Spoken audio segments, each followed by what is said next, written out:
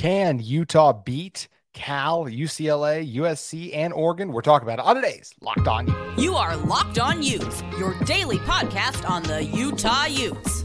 Part of the Locked On Podcast Network.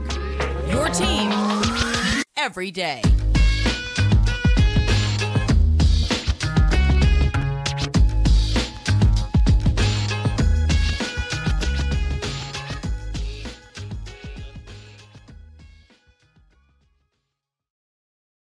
Hello, everyone, and thank you for making Locked On Utes your first listen every single day. We are available on all platforms, including YouTube and wherever you get your podcast. Today's episode is brought to you by FanDuel. Make every moment more. Don't miss a chance to get your no-sweat first bet up to $2,500 in bonus bets when you go to FanDuel.com/LockedOn.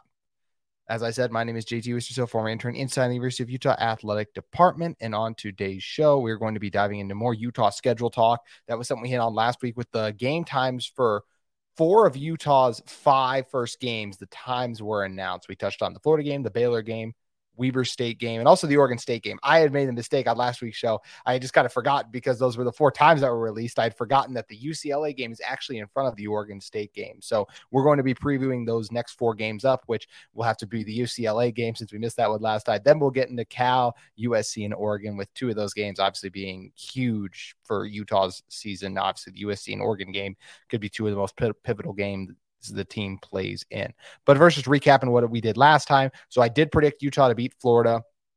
I also predicted Utah to beat Baylor, so I do predict Utah to get off to a good start. I might have on last week's show. I'm still going back and forth on the Baylor game. That is the one I'm like the most up in the air about how Utah will fare in that one. But so as of right now, going to go 2-0 start to the season with a good win against Florida, a tough road win against Baylor too, fall to Weber State, and then I did have them losing going to Oregon State Corvallis.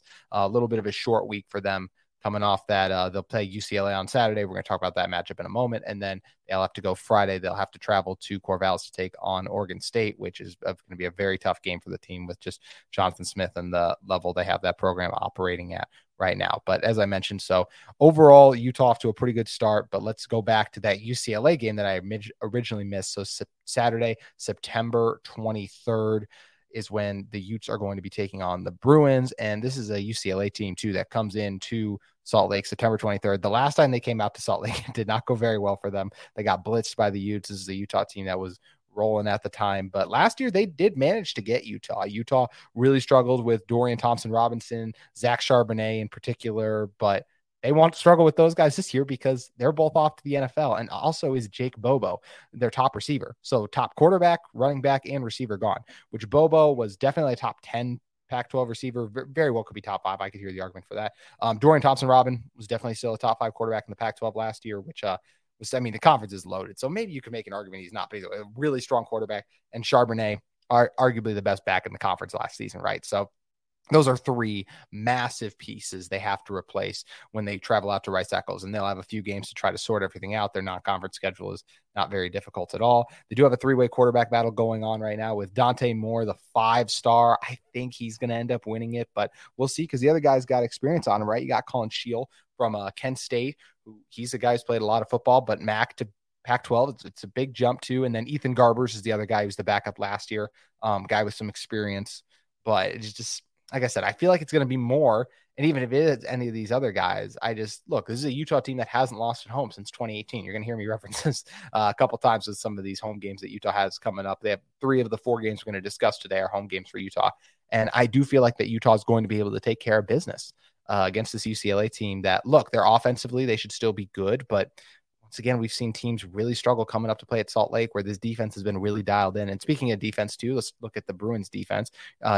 D'Anton Lynn, excuse me if I mispronounced that, but Lynn comes in as their new defensive coordinator. He was the safeties coach for the Ravens last year, but this defense was middle of the pack. And I don't even mean the normal phrase of that. Like literally they were middle of the Pac-12 conference overall. So I just feel like they're going to have a hard time stopping this Utah offense. That'll be, especially if they do get a win against Baylor, they'll be feeling pretty good rolling. They'll be coming off kind of a cleanup or a tune-up game as a Weber State, which is kind of like, like I said, obviously they'll play their guys in the first half. In the second half, you'll be able to rest the other dudes. So that's where, to me, Utah will be firing all cylinders. They'll be able to start off Pac-12 play, I do believe, with a win against UCLA. Because as I mentioned, none of these quarterbacks really scare me at the moment. Maybe I could be proven wrong by that for sure if they get off to a hot start. Chip Kelly is a really good offensive mind, and I still expect this offense to be good. But I think the best time to get a team with a young quarterback, or just a new quarterback, I should say, is early on in the year, because I think later on in the year they get more comfortable in the system operating in it, and that's where it gets tougher from there.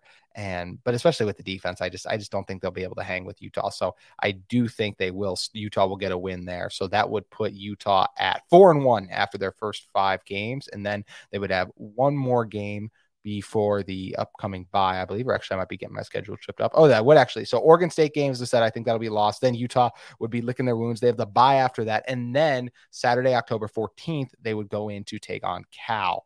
So, and in this one too, Cal, when you talk about, this is a team that in 2022 was 4-8 overall. They were 2-7 in Pac-12 play. And this is going to be a well-rested Utah team. And that's a bad recipe for this Cal team to me. Jack Spitaval, sorry if I mispronounced his name too, back as their offensive coordinator after things didn't work out for him as the head coach at Texas State. But back when he was their OC back in 2016, this was an offense that averaged 37 points per game. That led the Pac-12, but that was a long time ago, and the same level of talent isn't there. Yes, they got a transfer quarterback in Sam Jackson from TCU, but he's seen little to no action over the past 2 seasons. He's thrown a total of 6 passes in those 2 seasons. So just overall, I have a hard time believing this offense is going to make a jump back up to that 37 points per game average. And look, too, defensively, I know Justin Wilcox's defense should be a little better, but they are a team that gave up 429 yards per game last season. So that is, to me, is really concerning if you're rooting for the Bears. And I know Spencer McLaughlin, who is as big a Cal apologist as Eddie Wood, or just believer what they're going to be able to turn around and do this season. I know he's high on them, but I don't even think he would predict them to go into Utah and get a win, because as I mentioned, just, it's a lot of the same things with UCLA, right? Like they're going to have new quarterback, new system trying to come in, especially if this is a Utah team coming off a loss to Oregon State, which they very well could be, or they're rolling off a win against Oregon State. I think they'll be locked in, ready to come in and ready to go at home. Even if Utah's gotten off to a slow start, which they did a couple times last year. I believe against Arizona and Stanford, they had a little bit of a slow start in the first quarter. And then as over the duration of the game, they just really locked in. The offense got on track. Everything started to click, and this team really started rolling, because a couple slow starts did plague this team last year a lot. So that was something that put them behind against UCLA, right? Or excuse me, against USC. And I do believe against UCLA as well, because I don't think they got off to a blazing hot start in that game either. But regardless, I just think that this team, even if they did start a little slow, they'll be motivated, they'll be ready, they'll round in. I just don't think Cal has the talent to compete with this Utah team that is operating as high a level as they ever had in Pac-12 play. They have all these returning starters. They have a couple of new guys who should be getting settled in by this point. Leavani Demouni is a guy who's faced Cal a few times now, so he should feel very comfortable with what the Bears are going to be throwing at him overall. So I do expect Utah to get a win here as well. So I do think you talk about Utah, I think they will start off Pac-12 play probably 2-1. I can definitely see 3-0 though. I think there's a chance they definitely go up to Corvallis and beat Oregon State. I want to be realistic about this, right? Like when I look at Utah not being undefeated going into their matchups against USC and Oregon, and look, they definitely can be, but it is very rare and really hard to win on the road in college football. It's also something this team struggled with last year, right? They lost to UCLA on the road. They lost to Oregon on the road too. So I think one of those games between Baylor and then going up to Oregon State, both of who figured to be pretty good teams this year. With Oregon State, I'm especially high, and I do think Oregon State's going to be better than Baylor. That's why I have Utah beating Baylor, but not Oregon State. I just think one of those games Utah's going to end up losing it, because it's just hard to go undefeated in college football. We've seen so many teams fail to do it, and the Pac-12 has cannibalized itself for the past few seasons, and I think that could once again be the case this coming season. And part of the reason I think that is for the games we're going to talk about when we come back in a moment, because the games against USC and then the game against Oregon too, I mean, those are just going to be battles. They're going to be brutal, and it's going to be a lot of fun, because we all remember what happened with USC last year. So we're going to touch on those 2 games in a moment. But first, I want to talk to you guys about our friends at FanDuel Sportsbook. Make a fast break to FanDuel during the NBA playoffs, because right now, new customers can get a no-sweat first bet up to $2,500. That's $2,500 back in bonus bets if your first bet doesn't win. Guys, FanDuel runs great promotions every day. They're a safe and secure app. You can get paid in your winnings instantly, and there's no better place to bet on all the action than FanDuel, America's #1 sports book. The NBA playoffs, and not just the NBA finals, are well underway. Denver already leads at 1-0. I am recording this before Game 2 tonight. I personally expect Denver to be up. So looking ahead to Game 3, do you guys think that Miami, if they're able to get a win in Sunday night's game, do you think they'll be able to keep that momentum up after stealing home court and get a win in their first home game of the series coming up on Wednesday? Then same thing for Denver. Are they going to be able to take a 3-0 lead? Will they be looking to take a series advantage after letting one slip away at home and tie the series at 1-1? A lot of fun stuff to bet on. Jokic and Jimmy Butler, a lot of their player props too. You can head over to FanDuel and look at those. And once again, visit FanDuel.com/lockedon and get a no sweat first bet up to $2,500. That's FanDuel.com/lockedon. FanDuel, an official sports betting partner of the NBA. All righty.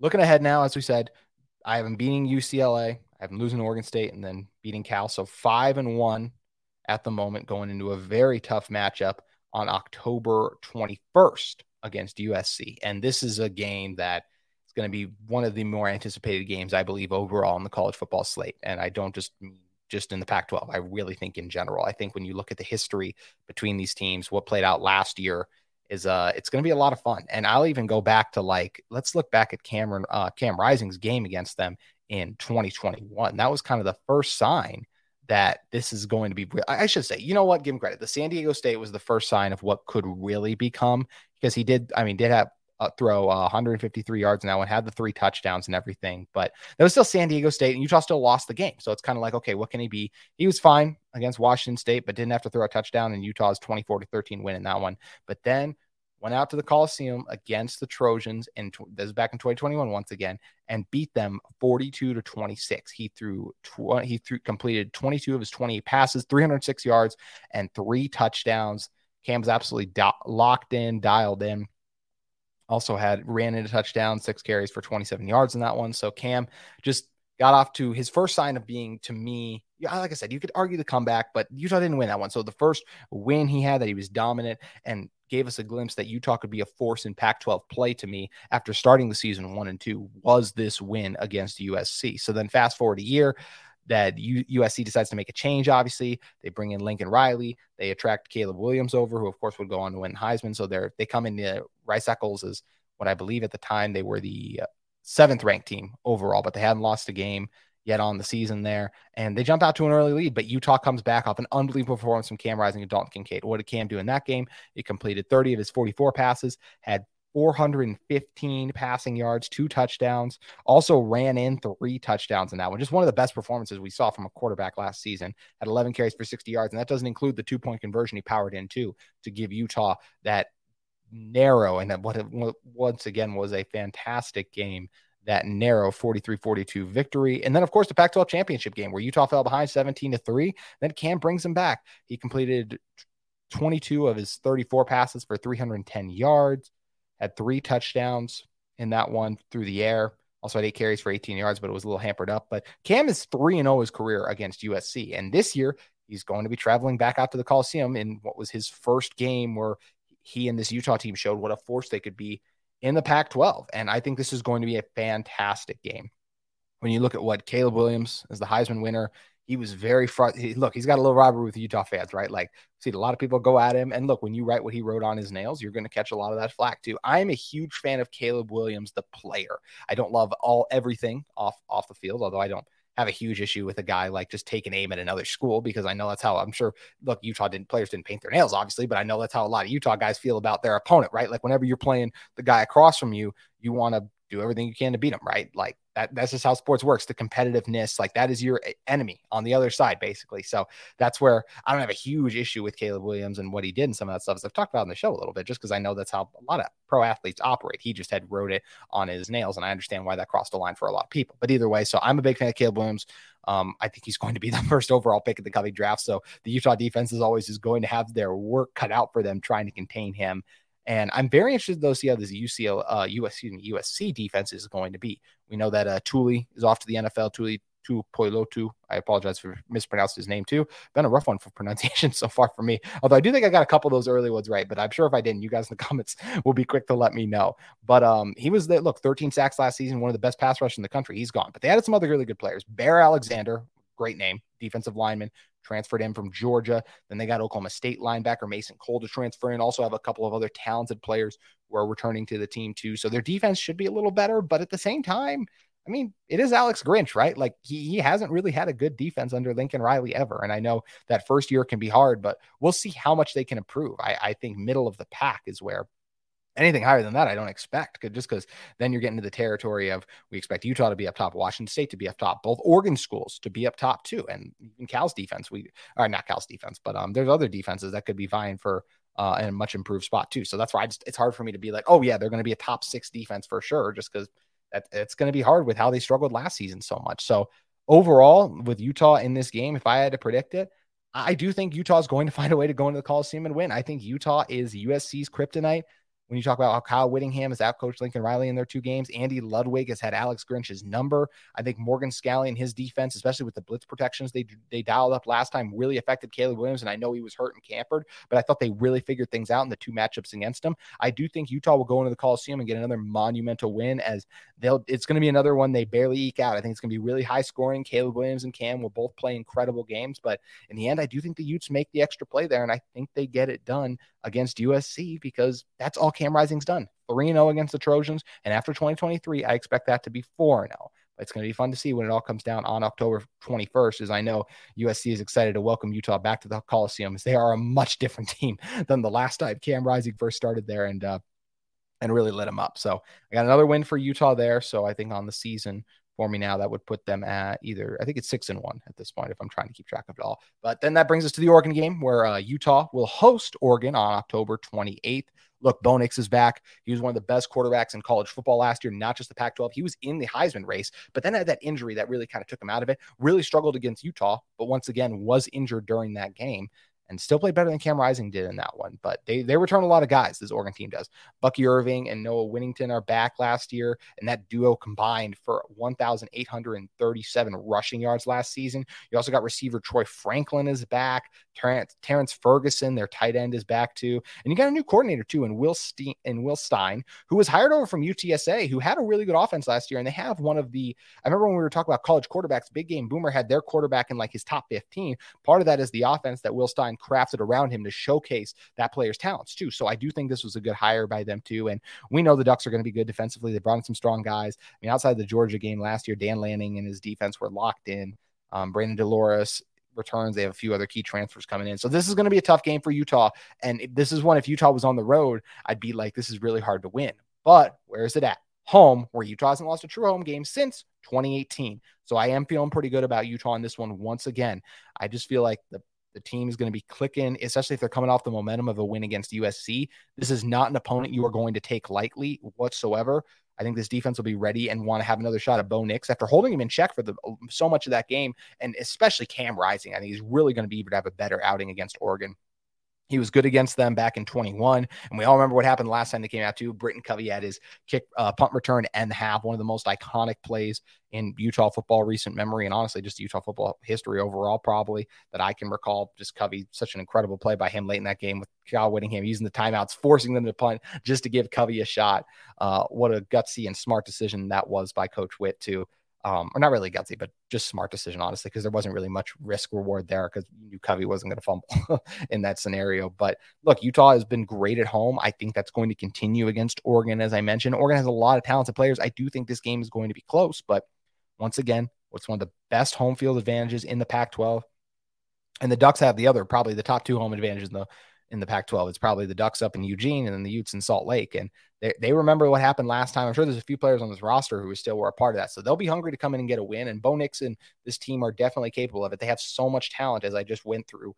But I just trust this Utah team, right? I think that Utah is going to be able to control the line of scrimmage a little bit on the offensive end. And defensively, I think they're going to be able to do enough to slow down this rushing attack. And I just think they'll force Bo Nix into 1 or 2 turnovers.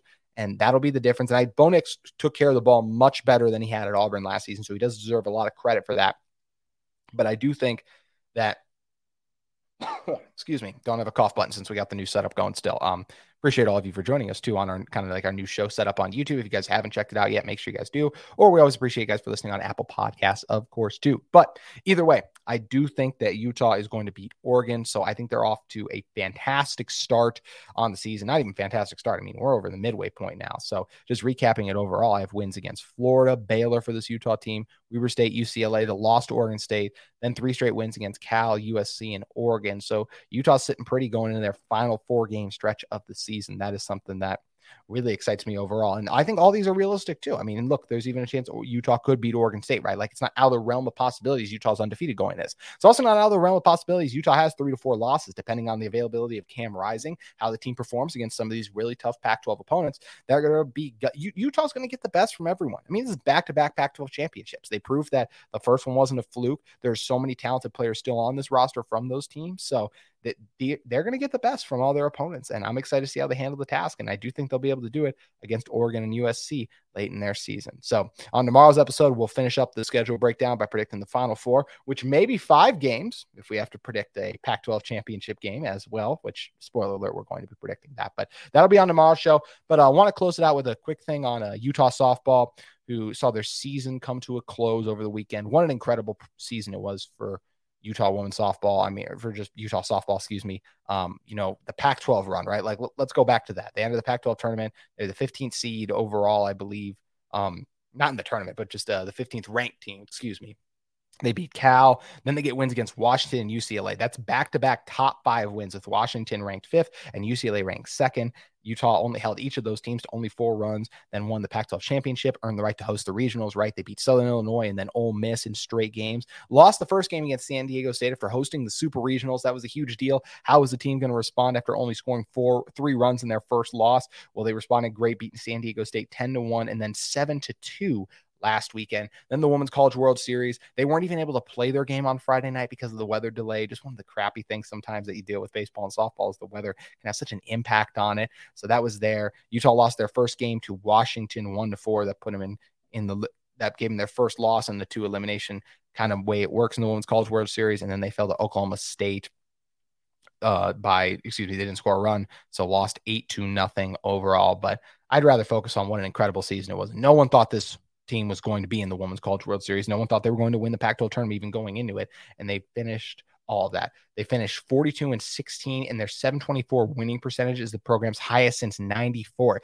That's back when Coach Hogue was on the team and part of the previous team that went to the Women's College World Series too. So hats off to Amy Hogue and her staff for getting this group to buy, and all the seniors who helped lead as well to help this team have such an incredible season. They achieved their highest total win since they also won 42 games in 2000 and achieved the highest conference win total since they joined the Pac-12. So they had some tough luck with those weather delays, as we mentioned, but overall, what an incredible season for Coach Hogue and her program to be able to get back to the Women's College World Series. And now it'll be exciting to see what they can do next year. They lose a lot, but I'd rather just, once again, it's always disappointing when you lost, but there's so many positives to take away from this season for Utah softball. So just hats off to them. What an incredible year, an incredible run, incredible performance. So many clutch plays in big games, and it was so much fun to watch and be a part of. And it's going to be cool to see what kind of the next step is after they were able to make it this year, if they're able to keep it going the next few years. But once again, just an incredible season, and hats off to them.